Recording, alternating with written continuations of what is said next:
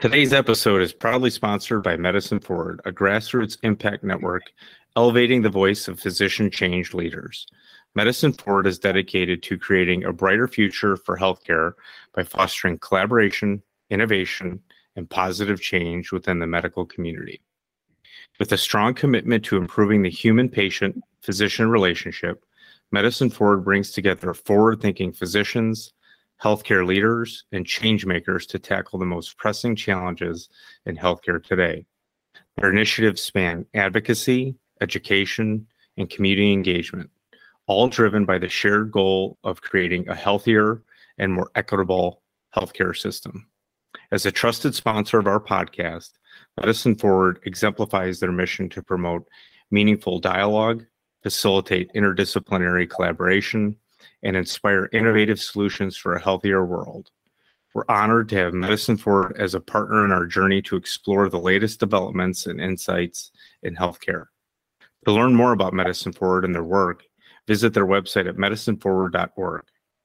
Join us in supporting this remarkable organization as they continue to drive positive change and transformation in healthcare.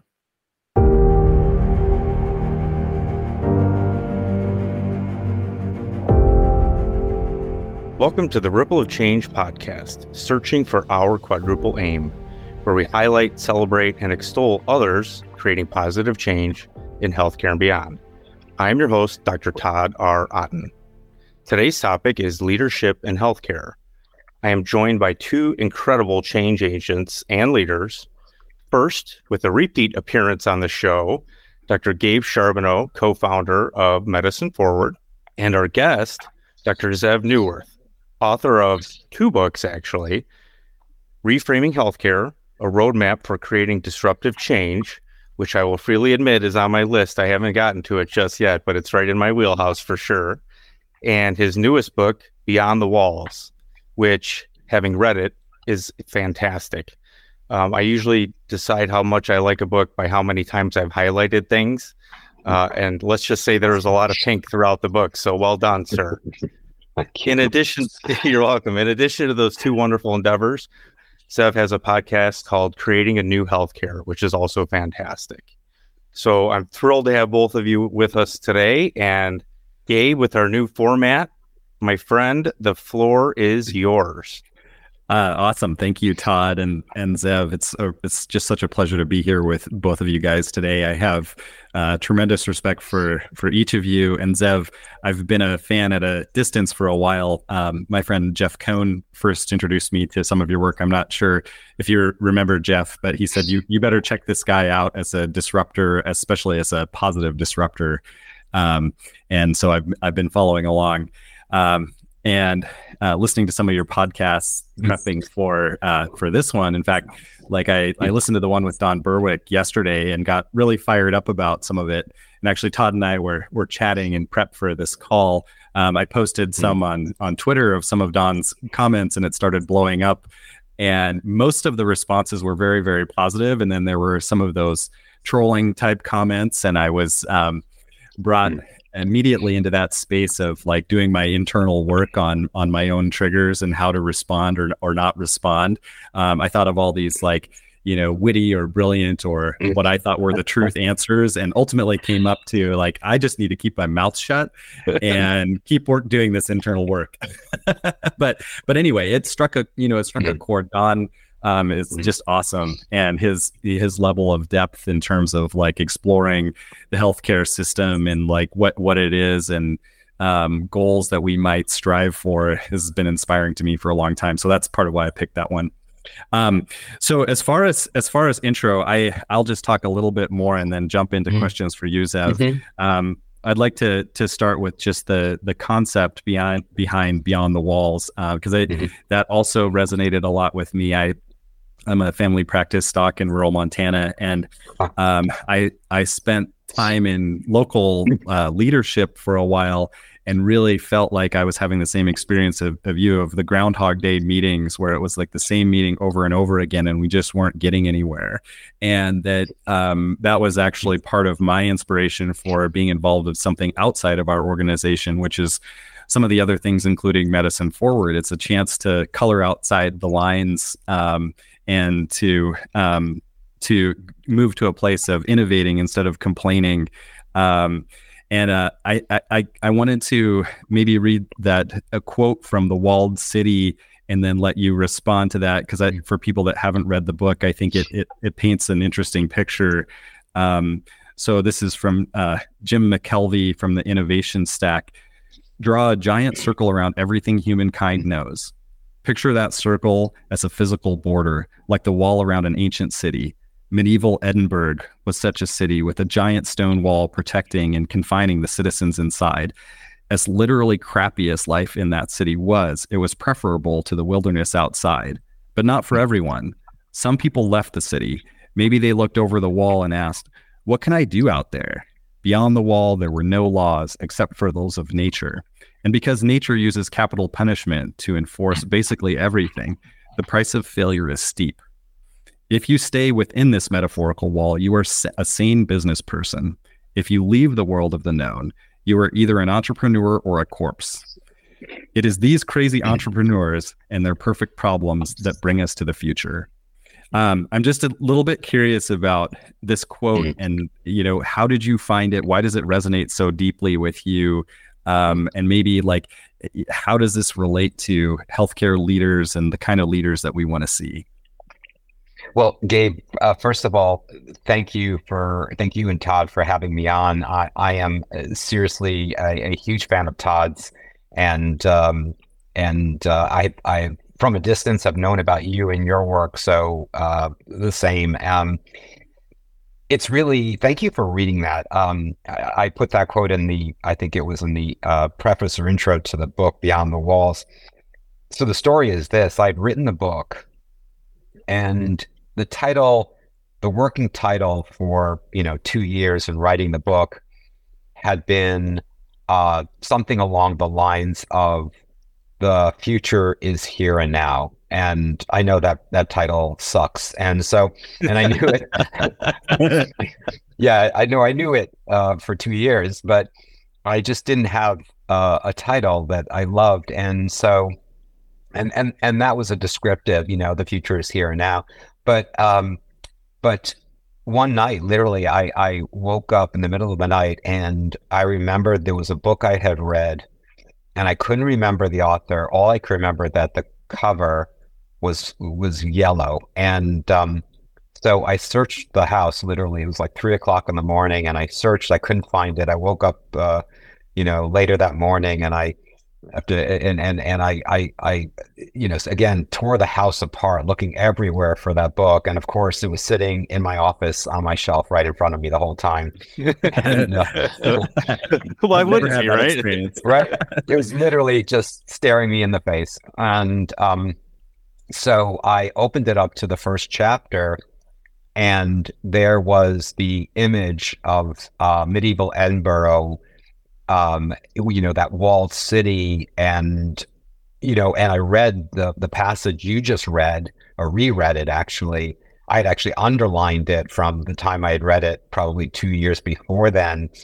And I thought, oh my God, that's it. What I've been doing for almost a decade is interviewing. I've been going beyond the walls and interviewing these leaders and entrepreneurs who are exactly as Jim McKelvey described. And then I thought, the title is Beyond the Walls. And what was really fascinating was I had the book written in 3 parts, sort of digital health, humanism in healthcare, and sort of the business model revolution in healthcare. And what was fascinating was that Beyond the Walls, there were 3 parts to it. There was the sort of physical, literally getting beyond the walls of the hospitals and the clinics. And that was part 1 of my book. That was the digital and telehealth and virtual health and automated care and advanced data and analytics. That was part 1, Beyond the Walls, literally getting beyond those brick and mortar walls of the systems we've built. The part 2 was sort of the conceptual getting beyond the walls. And that was really this notion of we had to transcend all the legacy isms in healthcare.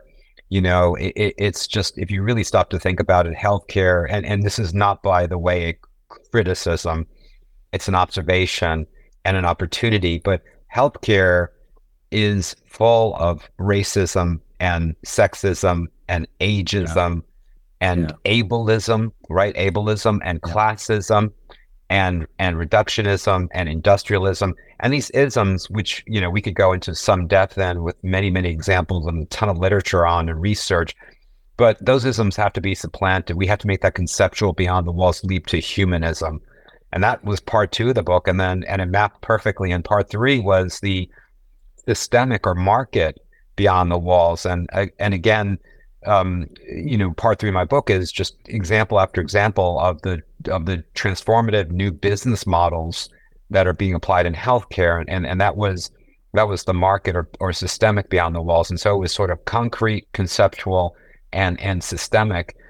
And I'll just end, by saying this. There were 2 parts where I disagree with Jim McKelvey, or I would say that I would advance his thinking. The first is that I don't see beyond the walls as being, I don't see it as being outside the walls.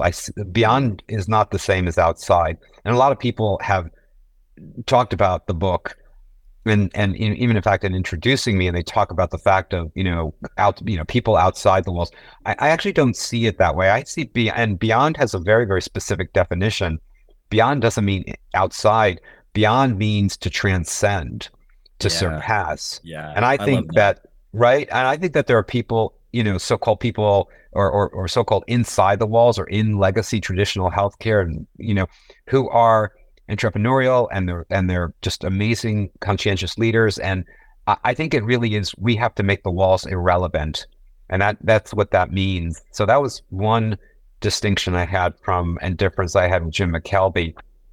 And with due respect, and the other is that I disagree with him that it's sane to stay inside the walls. It's sane up until the point where the walls begin to be a problem and an existential problem. And I think it's absolutely clear that with rare exception, and we can talk about the exception, but with rare exception, for the vast, over 99% of us, at this present moment, those walls are actually harming us, and in so many different ways, and they're unsustainable and they're insufferable. And I would suggest that it's actually insane at this point to stay behind the walls. And so I think sanity is getting beyond the walls. Yeah. I share that sentiment so much. And Todd, I don't want to dominate this conversation, but I'm just so excited. So please, jump in and shut me up if you need to. Oh, sure, no problem. Let me chime in just one thing real quick. Because people can see, as Zev's talking, Gabe and I are smiling, clearly agreeing with everything he's saying for the vast majority of it, right? The one thing that I can't help myself but to comment, and now I'm wondering, I have to ask other people. I too, when I was writing The Ripple of Change, woke up in the middle of the night because I had been debating on the conclusion. And the conclusion to me is a very important piece of the book because it's kind of this, I don't want to spoil it, kind of an open door. But now I'm wondering, how many authors out there just wake up for that key moment where their subconscious is driving them to the solution that's probably been there the whole time, such as the book that was sitting right in front of you. So just fascinating. I find that fascinating. Yeah. But it's interesting, Todd, about writing. I had a editor I was working with closely for a few months, actually with this, not with this book, but actually with a precursor to it, which I decided not to write that book, and I put that book aside and wrote this one. But I was working with her, and she was a very, very experienced editor and author herself, and amazing, and lots of wisdom. Had been writing and for years and years, and editing for years and years. And she said to me, "You're going to notice this phenomena," and she called it the third eye. And she said, when you write a book, and potentially when you write anything that that takes some time, you're going to notice that you start to see the world through that third eye, through the book. And she said to me, what's fascinating is even when you dream the third eye, you see the world through the third eye. And so I've never forgotten that imagery. And I find it to be so beyond true. It's just, everything becomes an opportunity to think about your thoughts and about the book you're writing. And I imagine the same thing is true for other creative acts, whether it's painting or other visual arts or music or theater, that you use everything you see and experience, especially as you're trying to create something. So yeah, fascinating commentary on creativity. I haven't written a book yet, but the way I can relate to this is I think that neuroscience would support that we overvalue the conscious mind. One of the things that I'm thinking of is Reid Hoffman talks about sometimes before going to bed, like giving your subconscious a problem to work on and how you might wake up in the morning with ideas for a creative solution. And I think this also makes me think about Ian McGilchrist. I don't know if you guys have read his book about the divided brain, but how we're in such a left brain dominant world. And it's all about this kind of logical go out and reach for things and get them and take action. But the right brain, that's so much more of a process of integration and creativity, has been sort of pushed aside.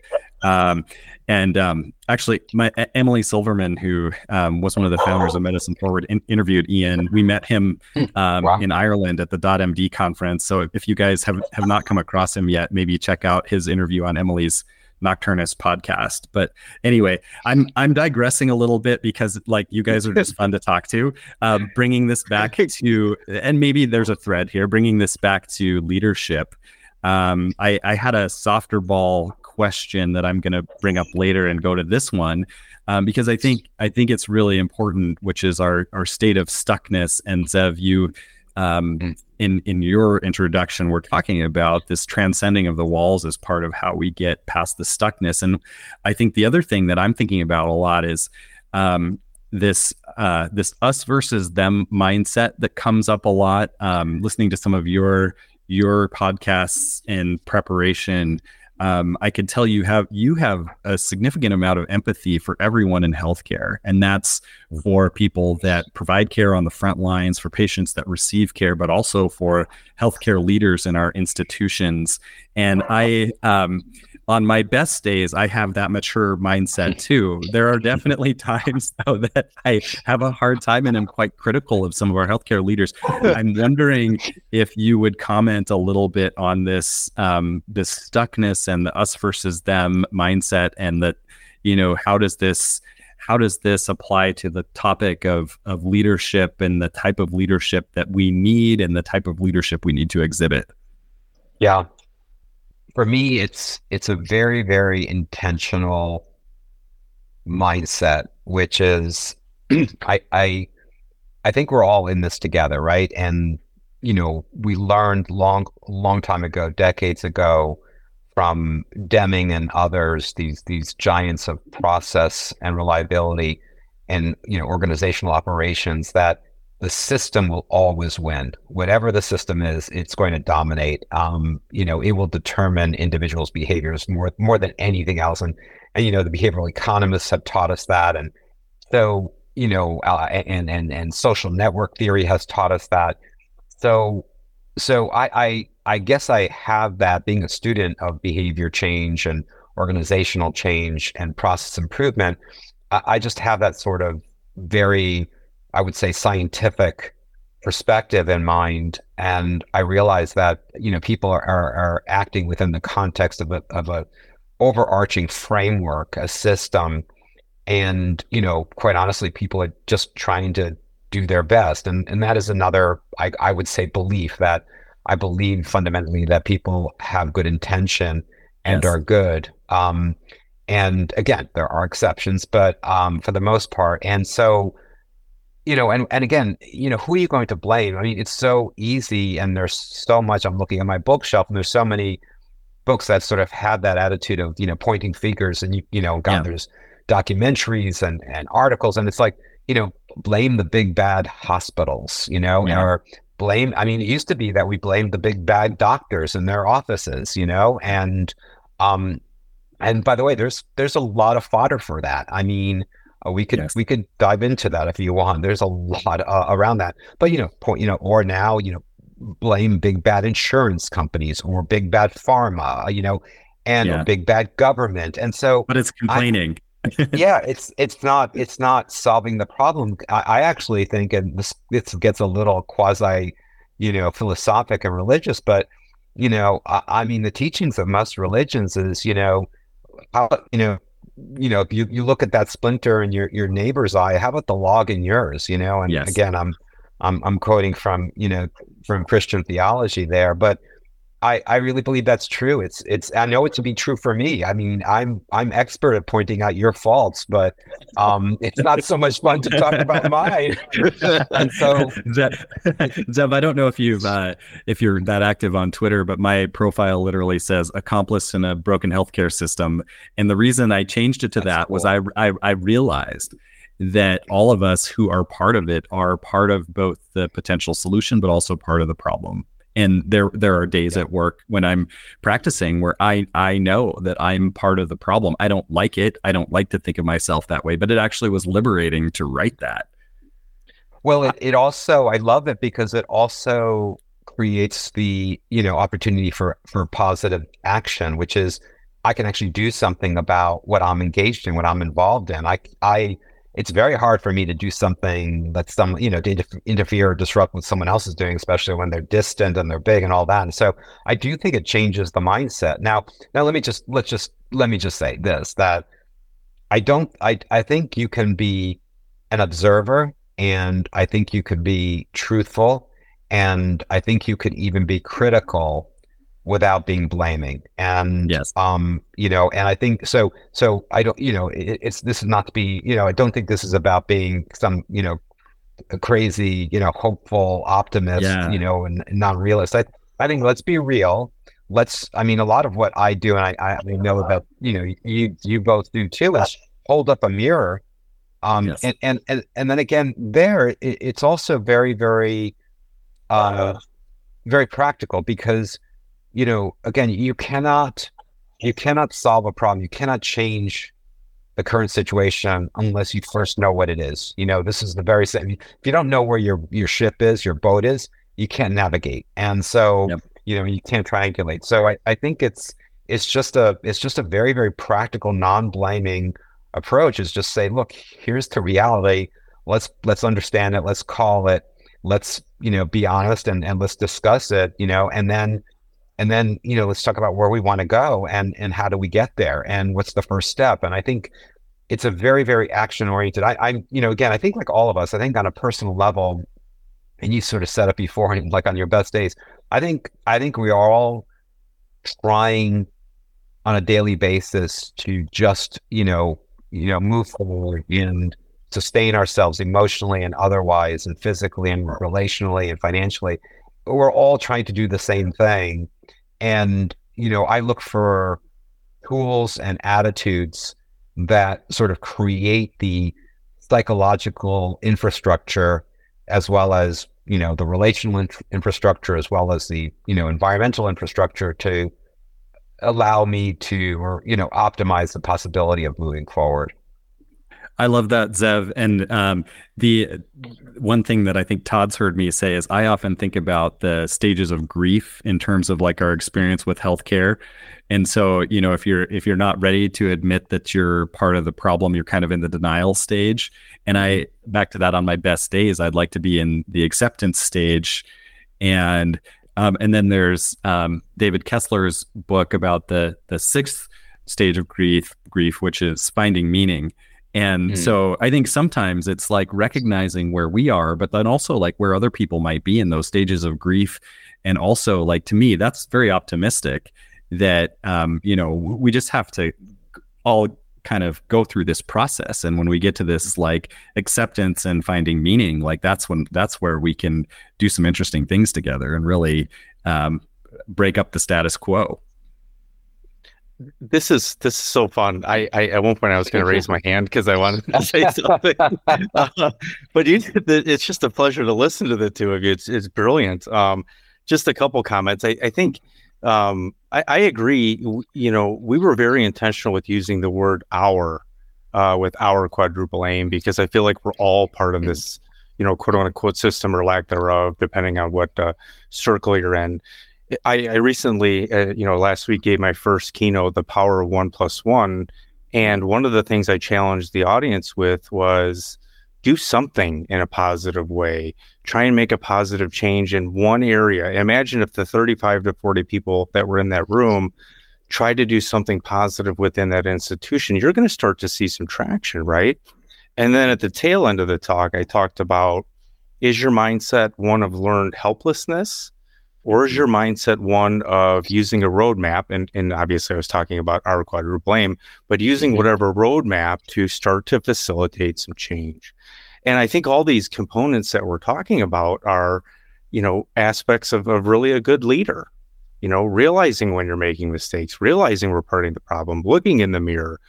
Those things are all so important. I was telling Gabe before we started recording, I remember times in the past when I was the accidental diminisher, inadvertently taking over a meeting that I had no intention of doing. And it's when we all learn from those things and self-reflect that we can go forward and really do our part. So, all right, that was enough of me. Back to you, Gabe. No, it's great. It is great. And this all ties together, Todd. And you really teed up nicely. I was going to talk about incentives and kind of a compass that guides us, and the quadruple aim, specifically thinking about, so I guess I'd like to, in my notes, I wrote down this Upton Sinclair quote I think about a lot. And it's the one, it's difficult to get a man to understand something when his salary depends on his not understanding it. So how do we get people's salaries depending on them doing the right thing for the public good? My follow-up question is, should CEOs carry more personal downside risk for not achieving the quadruple aim? Yeah, I think about that quote a lot too. It comes up often, and I think it comes up often for so many of us, because it just represents the truth of the situation. It's hard when you get paid for something. It is hard to do things that are counter to that for lots of reasons. One of which is, most of us need to make a living, and most of us want to keep our jobs so that we can do that, and continue to, find meaning in our jobs. And the other thing is, if you're in an organization, any organization, profit or nonprofit, if you're not running the business well and you're going counter and you're ignoring what you get paid for, what the organization gets paid for, it doesn't matter how well-meaning you are, or if you're right or wrong, you're not going to be in that seat very, very long. Yes. And so, I think, when the stakes get really, really high as the organizations get really, really big. And so I think that quote is really spot on. And so where it really, one of the things that leads me to begin thinking about is, how do we, at whatever level we're in the system, how do we advocate for changing the system? And this is, again, is another fundamental principle, right, of change, is that both on a personal level as well as an organizational systemic level, is that you don't really change by changing yourself. You change by changing things around you. Again, whether that's the physical environment, it's the relational environment, it's the psychological environment. Change those things and they will change you. And so here I think that, we need to figure out how, in fact, to go to the level of policy and payment and change that. And there are ways to do that. There are ways to advocate for that. There are ways that we could be working together more intentionally and collaboratively with a stronger voice to create that change. I think within organizations, the same thing is true. There are levers we can pull and experiments we could run to move in that direction more, to change the payment and compensation. And so, but it is, this is, I think, one of the most serious, and again, I've done podcast interviews for almost 10 years now. And I can't think of one interview I've had where I've asked the question around payment and, the expert hasn't said, it is fundamentally the single biggest issue in healthcare is that, we will get what we pay for. And so payment, and particularly the shift away from volume driven payment and to procedure payment and process payment more to outcomes payment, and that's a payment based on efficiency and cost effectiveness and doing the right thing. So it's a core issue. This is a brilliant discussion, and I'm going to chime in for half a second here. When I was an ACO medical director, it was about 5 years ago, maybe 6 years ago. I was very close to getting our contracts changed from essentially a full fee-for-service productivity model to decoupling that from the quality and citizen metrics. Oh, we were so close. And I don't think I could fully articulate how to make it happen to where I could get everybody on board with it. But the interesting part of it was at the time we were doing tremendous financially. Patients were coming in, and a big part of it is we were following the quadruple aim, with wellness being, a huge component of what we were doing. Fast forward about a year, a bigger system took over, and everything we had worked for just essentially got flushed down the drain. And oh, by the way, fast forward a couple more years, they lost, $100 million in a given year. So, it is what it is. There's a lot to unpack in this conversation. And I guess the story that I'd like to add, because I don't know that Zeev is familiar.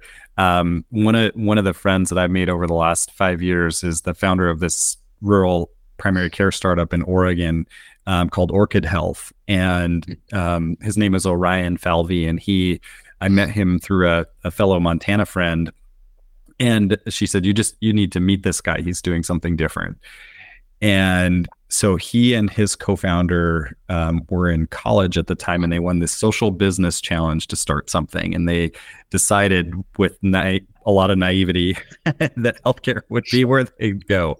And it was not smooth sailing, but fast forward, they've built something that is rural primary care that is largely value-based. So part of their early success was reducing ER utilization in the communities where they were established, and saving a significant amount of money from that. Oregon has these things called CCOs as payer models that sort of enabled that. And the governor had been a physician, so there was the location had some interesting things going for it. But essentially, along the way, somewhere they figured out that that the well-being of their workers was really important, and they developed these 4 operating pillars. And in order of priority, pillar number 1 is well-being of the workers.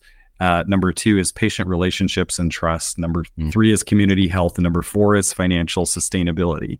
Now, what's interesting to me about that is here we are in 2024, and they have an operating margin of 10% for primary care, not attached to a hospital. So they're profitable. They're not losing money, and they're growing. So they're up to 5 clinics now. And if you ask me what I'm excited about, it's like growing alternatives like this. Because to Todd's point, you would do all this work inside of a big organization, and then something comes along at the basically like the signature of someone's pen undoes everything that you just did. And so I just wanted to make you aware of Orchid Health, because it's a really interesting model. And I didn't see that in the things that I did background on that was something you'd seen before. They're largely under the radar outside of Oregon. Yeah, no, that's great. Thank you for sharing that, Gabe. Orchid Health, I will definitely look them up and maybe even try to reach out to them. I can make an introduction. I'm happy to. That would be super. I mean, that'd be unbelievable. I think there are, sort of tailwinds and headwinds here. And I think about, very much thinking about, okay, where are the doors opening? Where are the cracks that, we could enter into? I think showing examples of where this can work and how it works and learning from them. I call this, this notion of positive, I didn't name this, but the notion of positive deviance. It's looking for those exceptions that are out there that are just way above the curve. It's not normal variation, and they're doing well and doing different. And I think, like you just listed, their 4 pillars. It's like, what is it that they're actually doing? How does their business model work? How does their clinical model work?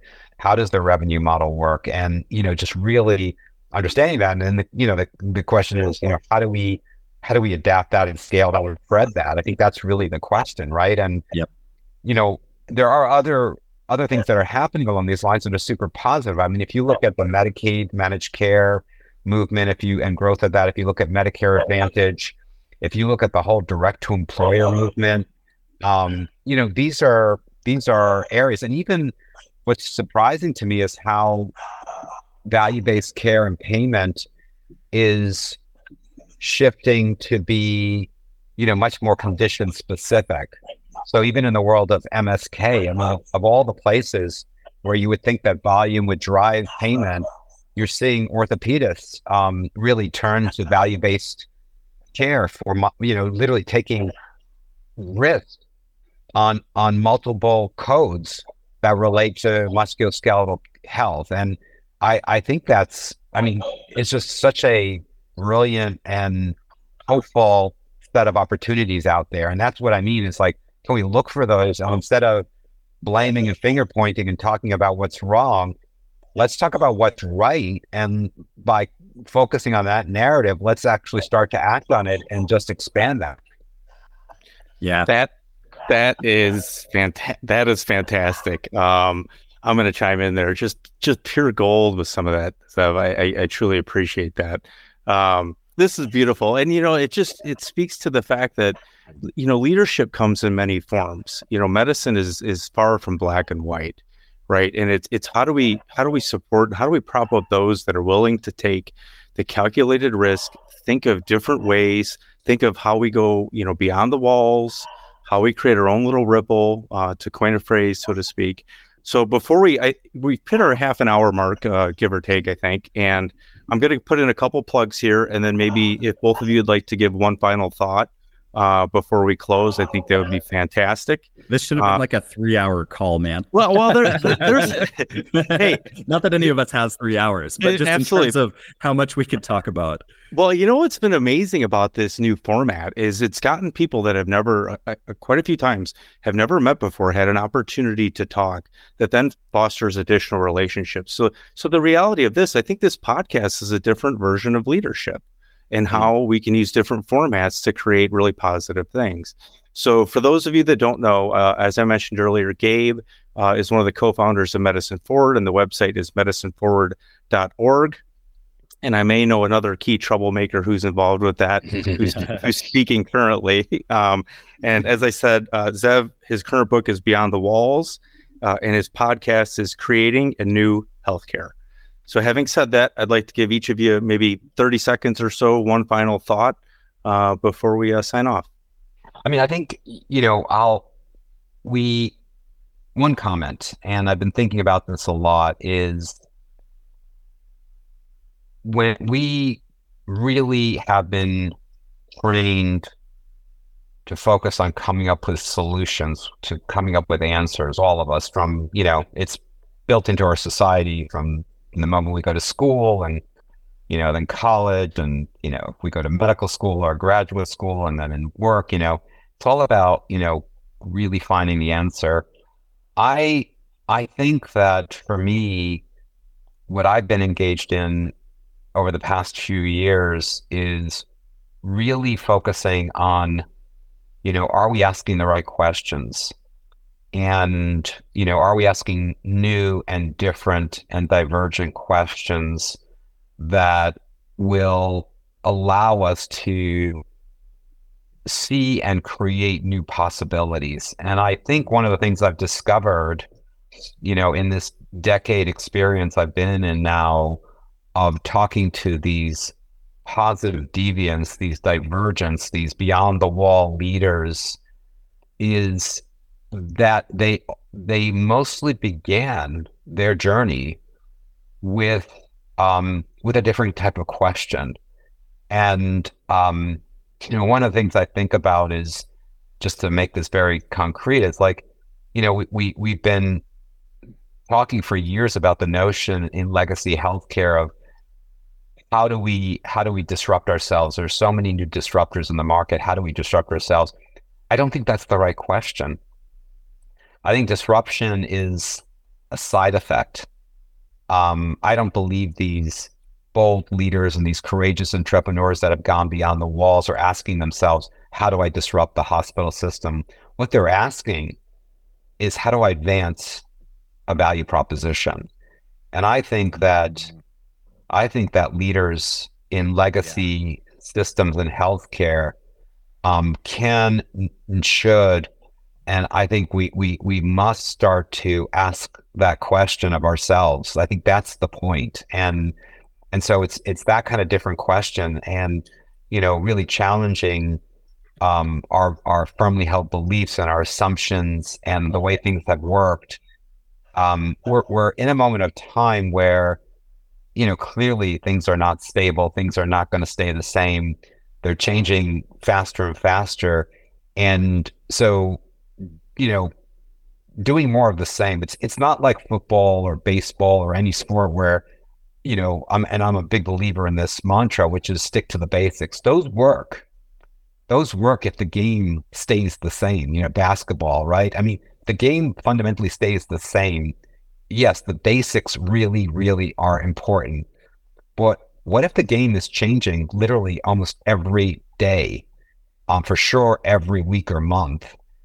The idea of sticking to the basics, sticking to the way we've been doing things, sticking to the questions we've been asking, that's really insane, and it's harmful.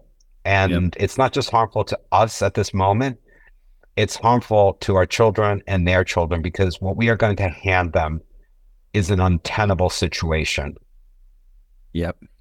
This is where it gets to the heart of it. Zeev, I was going to ask you in the interview about your dream for a better future, and to paint us a picture for that. But since we're out of time, what I really wanted to do is turn that into a comment that I think we need to find ways to discover a shared dream that's inspiring for a better future, and figure out how we fit into that shared dream. And I was speaking earlier last week at the Montana legislature to try and advance this project called Safe Haven, which is for reducing barriers to support for healthcare workers. And my job was to connect it to the reality of our experience and why it mattered. And so, like, I found myself pulling up slides with data, but also pulling up slides with pictures of people that meant something to me.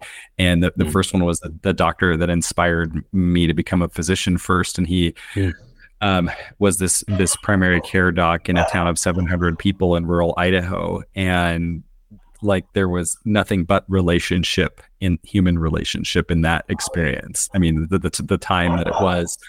And this guy was on call for a whole town all the time, and burnout was not his experience. Right. And how many times have we heard that like in years gone by, doctors worked very hard, but burnout wasn't what the experience was, because it was so much was the focus on actually caring for people, using the skills and talents and who we are as human beings to care for others. And when we're doing that, we have almost unlimited energy. And so that is part of my dream, is recapturing that. And the second picture was of my son, who's 14, and exactly what you said about what kind of a world are we leaving for future generations. We have to be able to answer that question. I mean, if you have people that you love, which everyone does, like, we have to be able to answer that question. And then the third picture was someone who lost their life by suicide. And they're just realizing, like, what is at stake and why we have to do better. So that's my closing sentiment, is just like at the heart level, Why do we have to keep getting up and showing up even when it's hard? Gentlemen, this has been amazing. I can't thank you both enough for sharing your thoughts, spending part of your day with myself and with Gabe. Zeev, leadership comes in, and I got so engrossed in the conversation, I forgot to do a Ripple challenge question. So we're going to have to maybe put that for down the road. So leadership comes in many forms. And my Ripple challenge today will be, how can you support a leader that you know make a difference? So what positive ripple of change will you create today? Thanks again, you guys. Thank you, Todd. Thank you, Gabe. Yeah, thank you both.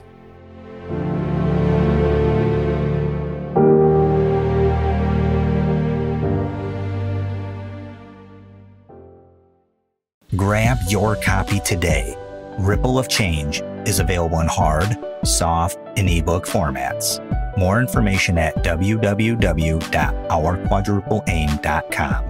Thanks for listening, and let's turn ripples into waves of lasting change. Stay tuned to this podcast as we search for examples of our quadruple aim.